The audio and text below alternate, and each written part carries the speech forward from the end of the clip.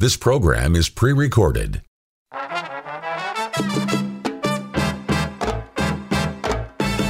Well, let me tell you what you're listening to. Welcome to Father Simon Says on Relevant Radio with Father Richard Simon. I'm here to answer your questions. Have a question?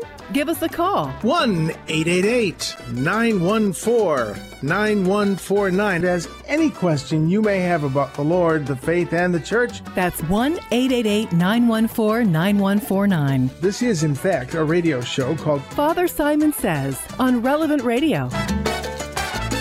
Well, hello! Here we are again on a beautiful Monday. Well, I hope it's beautiful. We'll see.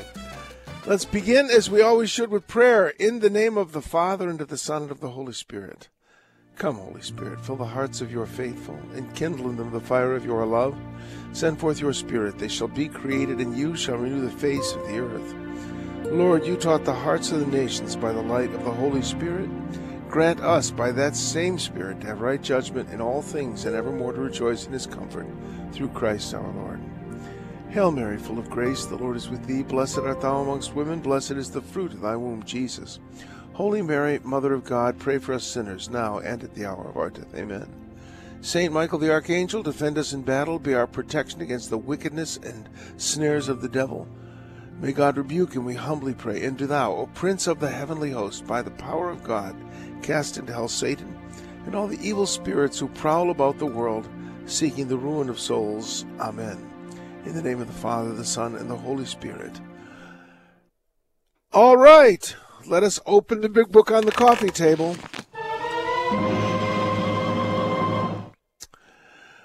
We live in a society that is properly called Greco-Roman Judeo-Christian. That's our civilization, Greco-Roman Judeo-Christian civilization. The four pillars of our civilization: Greek thought, Roman law and government, Christianity, and Judaism. That Christianity and Judaism, as I always like to point out, that people say, well, the church and the faith are sort of, descended from Judaism, and I don't think that that's the right way to say it. That Judaism, Rabbinic Phariseeism, more properly called, and Christianity share roots in the religion of the Temple of Israel and the religion of Israel. And I don't think you can underestimate that contribution. You know, I do worry so much about our society casting off its roots in the Judeo-Christian ethic. All of these things that we are upset about, violence, the proliferation of sexual immorality, the inequity between classes, and on and on and on. Why are these things wrong? You know, look at Greco-Roman society, if you want to. Now, this is all kind of a prelude to what I want to say about this reading from Genesis. But look at what am I raving about here? If you were to take a serious look at Greco-Roman society, it was barbaric in its own way. I mean, the gladiatorial contests, the people watched others killing each other for entertainment, and they thought that was moral. They really did.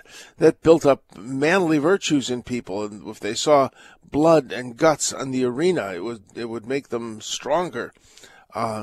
The absolute victimization of people through slavery. Slavery was not common, it was universal. It was more than common. At least half the population of the city of Rome and possibly as much of the city of Athens in its heyday were slaves, people owned by other people.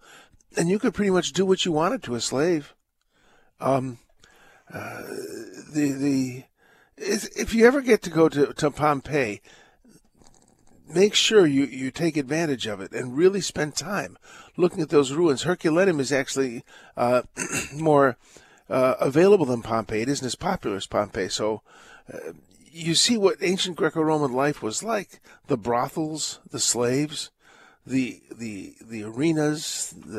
It was barbaric, and the beauties of Greek and Roman civilization were only accented and amplified by the blessing of Israelite or Hebrew, well, I'll say Jewish and Christian morality.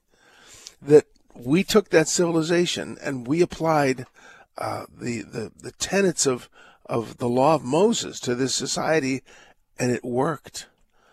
And now we're saying, who cares about that? I just saw, was it a while ago that the premier of Canada took out any Christian symbols from the national emblem, that sort of thing. Nip it in the bud.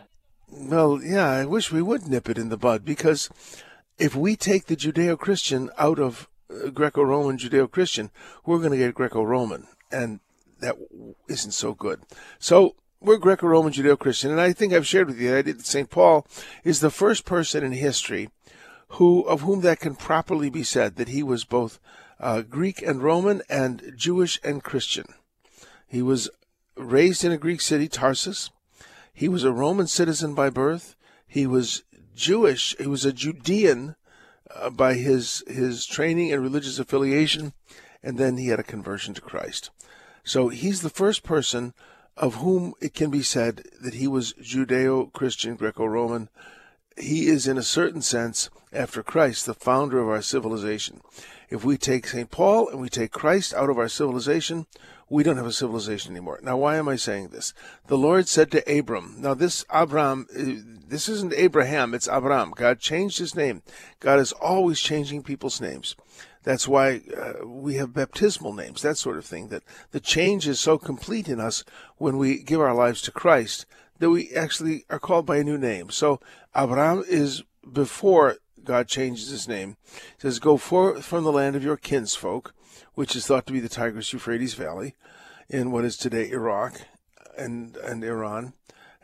Leave your father's house to a land that I will show you. I will make of you a great nation. I will bless you. I will make your name great, so that you will be a blessing. I will bless those who bless you, and curse those who curse you. All the communities of the earth shall find blessing in you. The mission of Abraham was not to a small group of people. It was to the world. And the Lord started a process there that reached, we believe, reached its fullness in Jesus, the Messiah, the descendant of Abraham. But think about it. When you read the story that the Lord appeared to Abram and said, to your descendants I will give this land, this is the claim that the Israelis make to the land of Israel. And I'm not getting into that politics. I remember I was being chased down the street by a Muslim peddler in Bethlehem, $1, $1, $1. And I turned to him and said, look, you got everything that we Westerners love. You got beautiful beaches and beautiful religious shrines. If you guys could just get along, you'd all be rich. And he looked at me, he said, rich? I said, rich. And he thought, and he said, $1, $1, $1. They can't seem to realize that land, if they were to live in peace, would do nothing more than prosper. But as of this point, they haven't figured that out. We pray for the Holy Land and pray for the peace of Jerusalem. There, I'm not going to get into the politics of that situation. But the point I'm trying to make here is that the descendants of Abraham, or Avram, as we read here, is much greater than one single people. And now this is going to sound really weird. Now, an Orthodox Jew would argue with me strenuously on this, but I maintain you couldn't be what we call a Jew today. You couldn't be an Israelite, certainly before Israel, Jacob, whose name was changed by God to Israel, the grandson of Abram, but more properly, you could not be a follower of the law of Moses until the law of Moses was given on Sinai. Think about it. I remember having this conversation with Rabbi Lefkowitz, and I said, can you count Abraham as a Jew? Because he was before Sinai. And Abram said, Rabbi Lefkowitz said, we believe that God, by a special gift, taught the law to Abram. And I said, where is that in Torah? Because every time I mention something about Christ the Messiah, Rabbi Lefkowitz would say, where is that in the Torah? Because you cannot, if you say in a discussion with a Jewish person, well, it says in the book of Isaiah, if he's Orthodox, he's going to say, well, yeah, but that's Isaiah. That a proof text has to come from the first 5 books of the Bible, the Torah, the law of Moses. That's the inerrant, infallible part of the scriptures. So, where is that in the Torah? I asked the rabbi, and he said, well, in the story of the 3 visitors who came to tell Abraham that his wife would have a child in her old age, it says that he offered them meat and milk, to which I said, yes, and that's not kosher. I said, yes, but it doesn't say that Abraham ate it. I thought that was Talmudic reasoning to the squeeze to the fine point. But I really think that it's important for us to understand that God's promise to Abram promises, and you'll notice it says, it's in the singular, I will make of you a great nation, and I will bless you. But then it goes on to point out, as we read the story of Abram, that he had many, many other children through other women after the death of Sarah. Being an ancient patriarch, he had wives and concubines, that sort of thing. And he, of course, through Hagar, gave birth to the Ishmaelites, who are the descendant, or counted as the ancestors of the Arabs. So, lo and behold, there are many nations that are descended from Abram. And to me, this is the promise of the Catholic Church, that this universal organization, which belongs to no single nationality. It created Europe. It is now creating other civilizations. I really believe that. I think the effect of Catholicism in Africa will be amazing in the long run. Africa is the current battleground for the future of humanity, for one reason, because they're having children. They still believe in life. But it's very interesting to note that China is investing very heavily in Africa. And the Catholic Church is growing by leaps and bounds in Africa. The struggle between Christianity and Marxism, the next battleground, well, it's Africa. So who knows? Who knows the future? I certainly don't, thank God.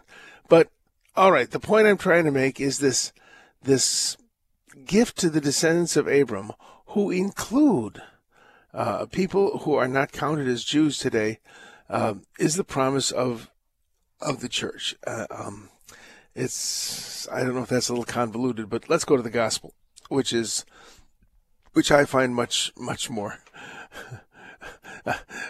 a little vague or something about the first reading, but the gospel I'm much more settled on. This is Matthew, the 7th chapter, the 1st verse to the 5th.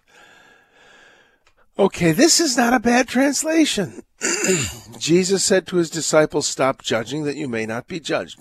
Again, I'll share this point of grammar with you, that in Greek you have something called the present imperative and the aorist imperative. Nobody ever explained this to me.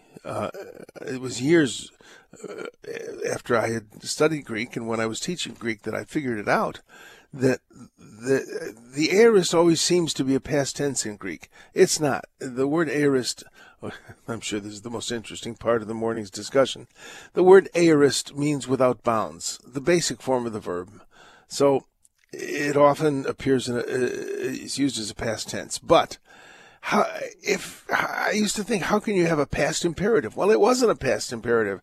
So if any of you are teachers, don't assume that your students understand your point of view. I have found that sometimes great scholars are very poor teachers because they don't know what us mere mortals suffer in trying to learn things. So when I was teaching Greek, I tried to remember all the things that my professors had done to me and not do to my students. All the constant memorization of charts that made no sense, that kind of thing. So if you're a teacher, try to take your students' viewpoint, and don't assume that they have the insight into it that you do. A good teacher can see the subject from the viewpoint not only of the person who knows the subject, but the viewpoint of the person who doesn't know the subject. So let's get back to the text here. Stop judging that you may not be judged. There is an imperative in Greek, the aorist imperative, that's just like our imperative. Don't do it. In other words, don't do it. But there is something called the present imperative. Don't keep doing it. And that's what this is in. This verse has caused more trouble. Oh, who am I to judge? I don't judge. You don't judge me. Jesus said you shouldn't judge.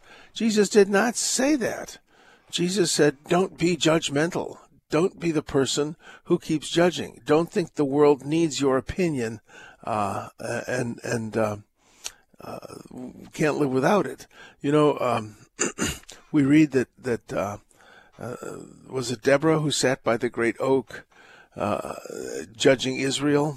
And what does that mean? Israel, that color is not right for you. It really clashes with your eyes. That's not what it means. That to judge meant to give good counsel, to give advice. Are you the kind of person who's always kibitzing? Another nice Yiddish word that means to butt in where you're not asked to butt in. Do you think it's your job to critique everyone and to let them know, well, you're wrong, this is what you should be doing? I know somebody who's always telling you what to eat. What? And I've learned to say, no, I don't want to eat that. So Jesus always wanted you to eat seaweed and wood chips, and I'm saying, I don't like seaweed and wood chips. I'm going for the burger. So stop judging that you may not be judged. Don't be the person who thinks that it's your job to critique the world, because as you judge, you will be judged. Now this is, to me, the next line is an inviolable principle of the kingdom of God. The measure with which you measure will be measured out to you. That this idea that the world is not treating me fairly, if you feel the world is not treating you fairly, stop and ask, how are you treating the world? Do you start the day with a smile and smile at people who you meet? They'll smile back, chances are. But the measure with which you measure will be measured out to you. The world in which you live is a reflection of your attitude to that world. Now, that might not be true on the great international and cosmic scale, but in terms of your workplace, your family, your neighborhood, it's absolutely true that if you treat people shabbily, you can expect nothing but shabby treatment. The measure with which you measure will be measured out to you. Why do you notice the splinter in your brother's eye, but do not perceive the wooden beam in your own eye? This verse changed my view of Scripture, thanks to a Filipino kid in the confirmation class, Angelo. I read this to him. How can you say to your brother, let me remove that splinter from your eye while the wooden beam is in your eye? The kid started laughing, and I thought, I beg your pardon. And then he said, but it's funny. And I realized it is funny. It's a joke. Can you imagine some guy with a stick in his eye saying, let me help you with that? It's funny. And you hypocrite, you play actor. Remember, the word hypocrite means play actor. Remove the wooden beam from your eye first. Then you will see clearly to remove the splinter from your brother's eye. It's funny stuff. It's a joke. And I've realized that there are lots of jokes in Scripture where we would not even notice them because we don't notice the context. I think last month, and I just think it's really cool, I will say it again because I thought it was so fascinating that Herod the Great used a reed as his symbol. And Jesus said, what did you come out of the desert to see? A reed shaken in the wind? he was getting in a joke at the expense of Herod the Tetrarch. So there's all sorts of humor in Scripture, but it's not easy for us 2,000 years later, and the number of languages, this is translated from Aramaic to Greek to whatever language we're reading it in. It's not that easy to follow. Well, we're going to take a break, and I regret to say we won't be taking calls today. I'm going to catch up on letters, and but we will be right back, and we will read some letters. Got a lot of good ones.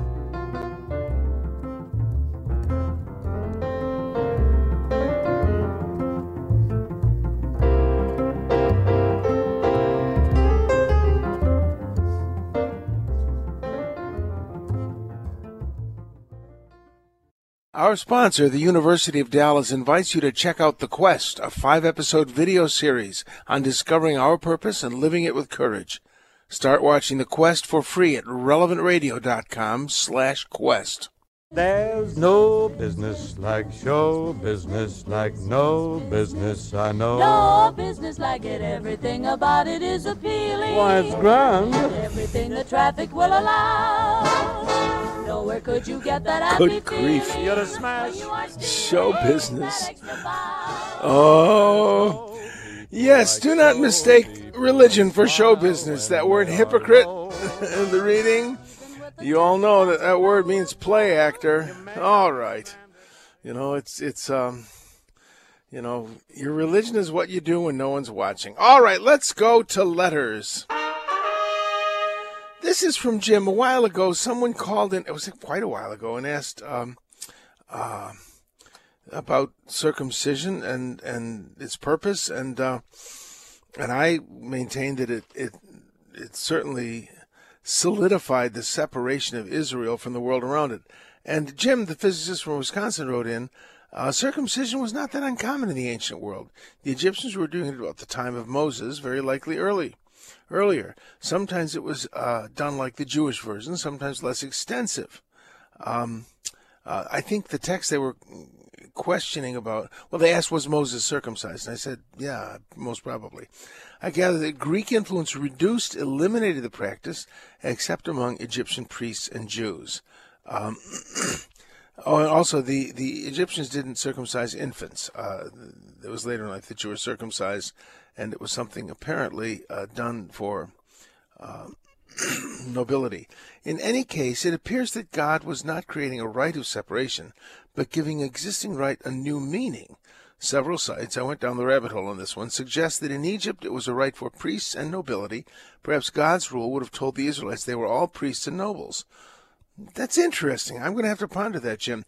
I think the effect of it was to separate the Israelites certainly from people like the Canaanites. I don't believe the Canaanites practiced circumcision, and and certainly the Greeks. I mean, it would have separated them very strongly from the Greeks. And when you think about it,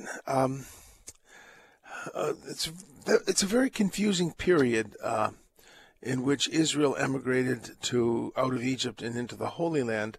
But the era of King David was pretty much the era of the heroic period in Greece, that the Trojan War was probably fought in 1200 BC, and Greek influence at that point, I think that's the point at which Greek influence began to permeate through the Mediterranean world, especially the Eastern Mediterranean world. The sea peoples who were pirates may have been associated with the unrest in the Greek islands. It's a very confusing period in history, and one that people constantly try to figure out. And at any rate, I think that's an interesting idea, that it was a ritual among the Egyptians, possibly for priests and nobles, and it gained a new significance among the Israelites. That's interesting. I'm really going to have to ponder that. Thank you, Jim. All right, let's see here. Now, this is from let's see, Jeffrey. He listens in the car and then listens. I don't know. Remember, take what I say with a grain of salt. this is, I think I may have read this letter, but I wanted to read it again. My kid's history, there's the salt shaker.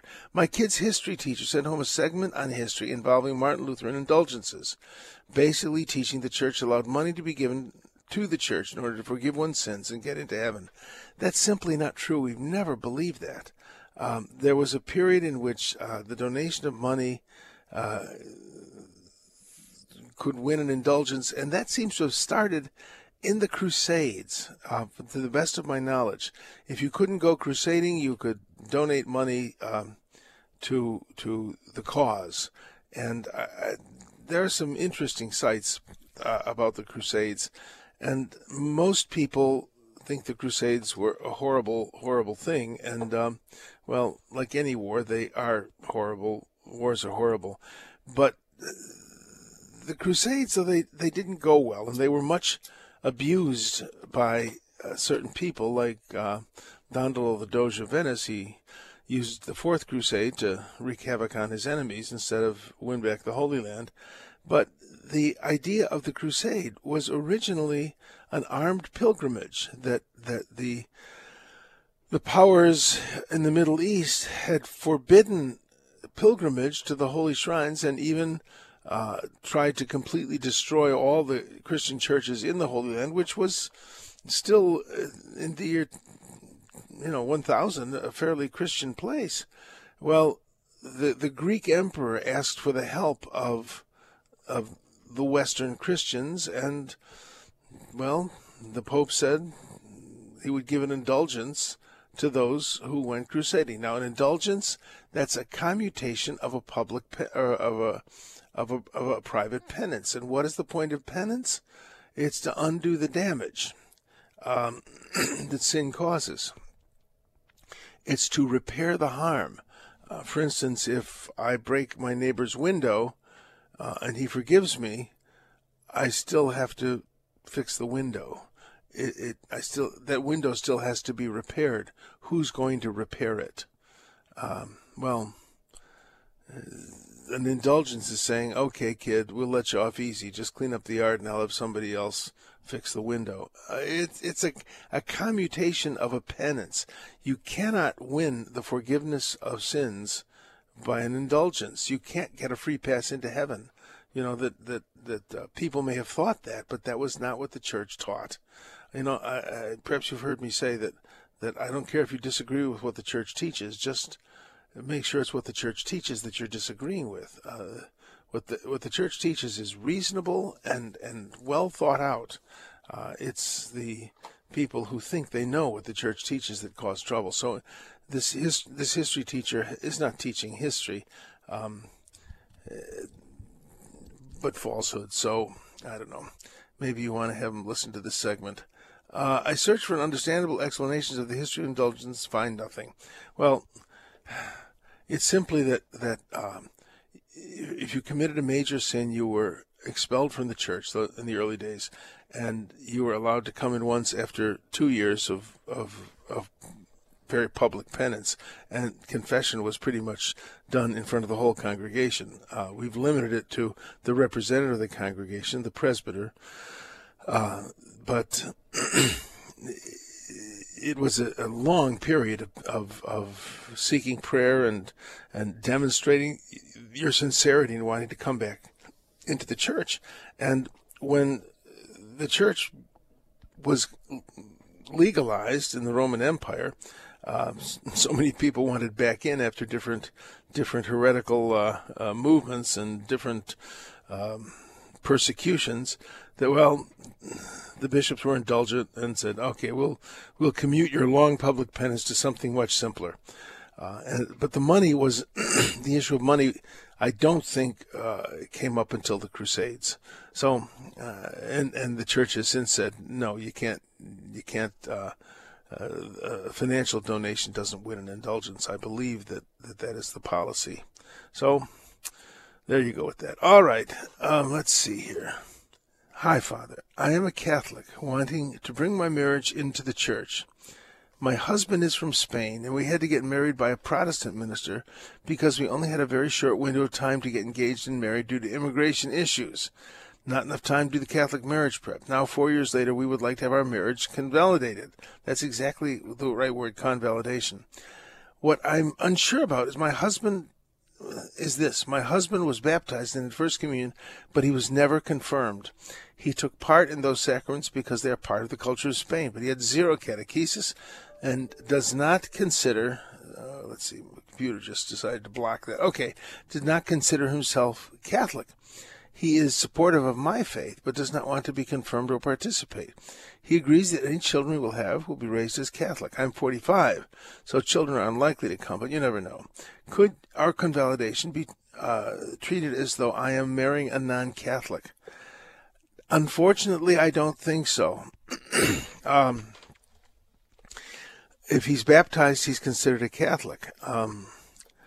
If I'm wrong, I would like to know about that.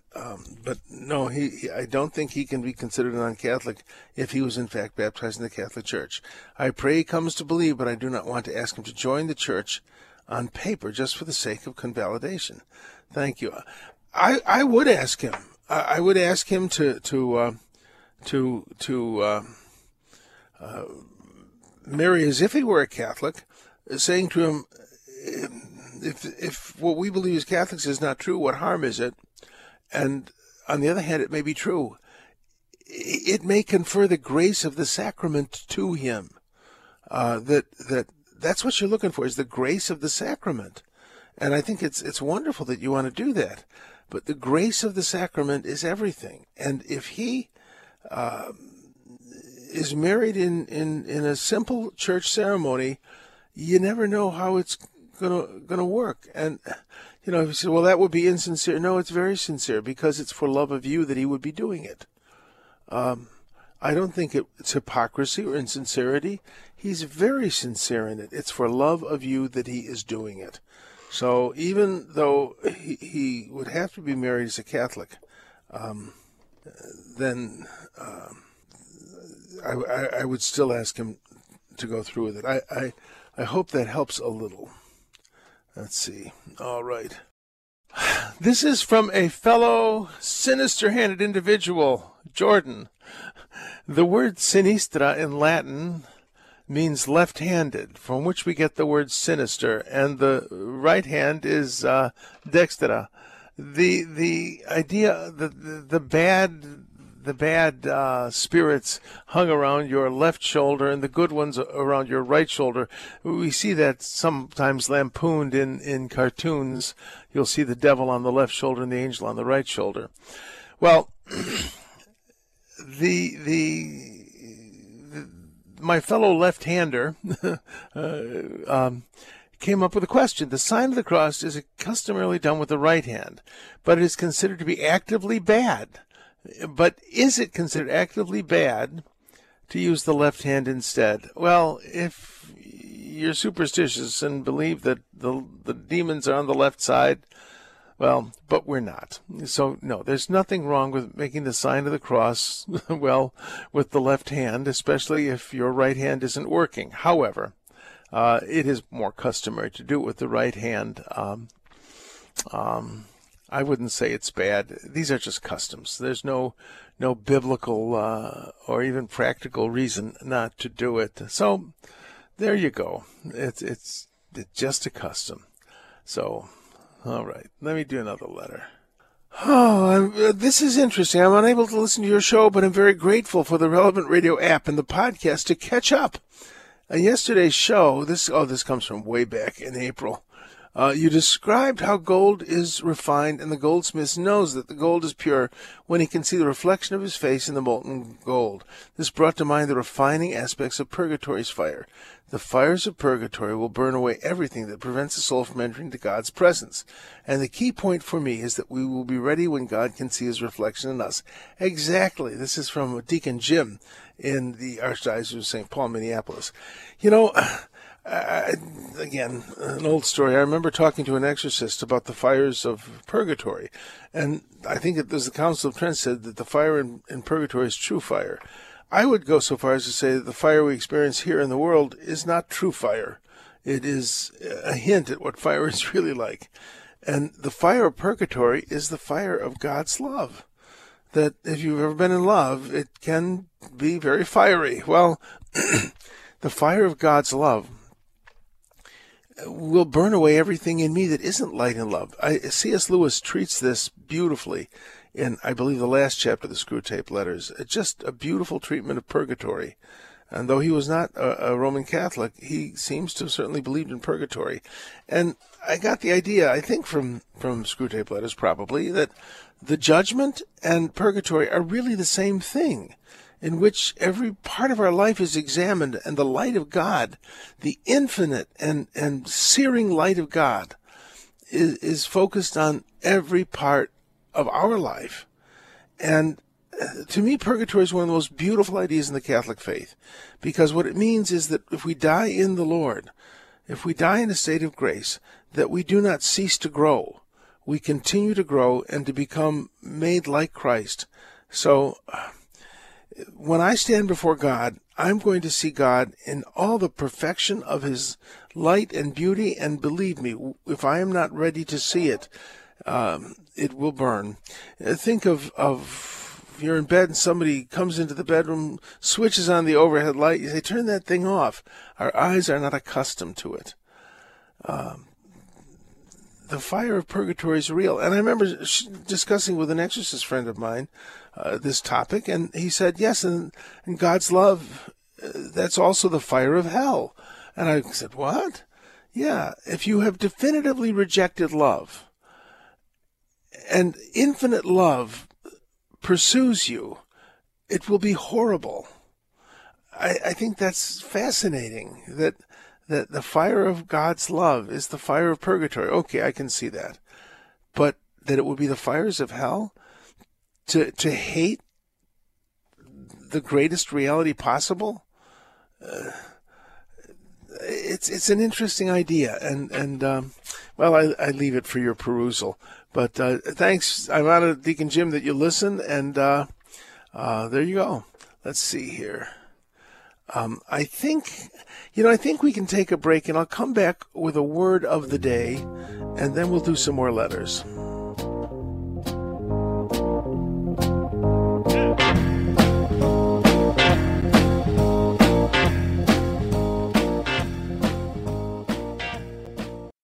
We try to explain the faith in a really conversational tone so that you can in turn explain it to others. That's the idea. Cale Clark. And we really do count on our listeners here at Relevant Radio to spread the word about what we do. So please share about these programs, whether it's the Faith Explained program, the Cale Clark Show, or any of the other great shows that we have on our network. It's great to share them on social media and conversation with friends. Bringing Christ to the world through the media. That's how the word spreads. Relevant Radio. Our sponsor, the University of Dallas, invites you to check out The Quest, a 5-episode video series on discovering our purpose and living it with courage. Start watching The Quest for free at relevantradio.com/quest. How many times must the cannonballs fly before they're forever banned? The answer, my friend, is blowing in the wind. The answer is blowing in the wind. Well, there you go. Takes me back to my old hippie youth. Peace, love out. All right. Let us return to letter... Oh, no, we'll do the word of the day.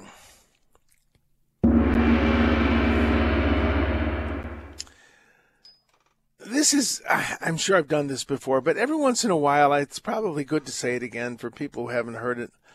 The word host is very confusing. Think about it. We have so many different meanings for the word host. The wafer that is used, the piece of unleavened bread that is used for Mass is called the host. And we treat the consecrated host with great respect and worship because we believe it's Jesus. But then we have words like, he was a wonderful host. And then we have the words like, the host of armies is in holy, holy, holy, Lord God of hosts.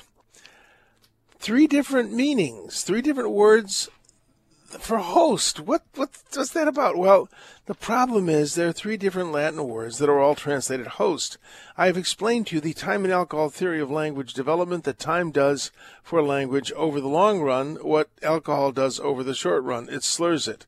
Such a word as hostia becomes host, and hospice, the one form of which is hospitis, becomes host, and hostis becomes host. Yes. One word, hostia, means sacrificial victim. Hostis means, from which we get the word hostile, can mean army or enemy. And the third one, hostis, hospitis, we get the word hospital from it, means to be a guest. Hence, we get the idea of hosting someone, guesting someone, inviting them to be our guest. All those words drop off their endings and end up the same word.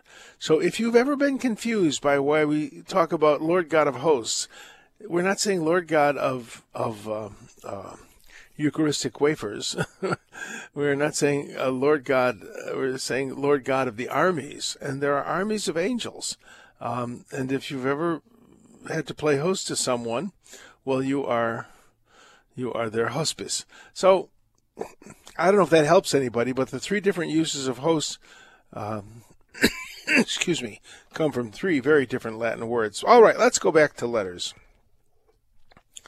All right, I got a letter here that I don't know that I can answer it, because actually I'm as confused by it as the person. Juan, I would like to... Oh, good grief. I would like to stay anonymous. I won't mention Juan's last name. Good grief. But I would like to stay anonymous. I am in a theology class, and the 2 professors have discussed the books in the Bible, which books fall into 5 different genres: myth, legend, etc. What bothers me is the word myth. I understand that the Bible is not a scientific book, but it does not contradict with science, even though Genesis is speaking at a time of limited knowledge when compared to today. I don't argue with the limitation of knowledge at a time of Moses or those around the Israelites. The professors also critique the historical critical method, which I just sat there confused about the statement that the whole book of Genesis being in myth genre. This still explains the truth of God, while they use historical critical method to prove their statement of Genesis being a myth. Can you expand what the church teaches on the genres of the books in the Bible, specifically the genre of myth and legend? Respectfully, Father Know-It-All, thank you for your show. Oh dear, this is going to be tough. Early on in the church, St. Ambrose, the Bishop of Milan, and St. Augustine talked about the 4 different senses of Scripture. That Scripture has 4 different levels. That's pretty much what we teach. Let me see if I can pull that up. 4 different senses, I suppose you'd call it, the 4 different senses of Scripture. That one is simply the literal historical sense.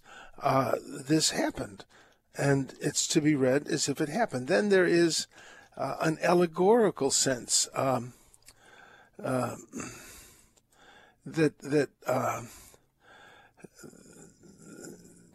This is comparing something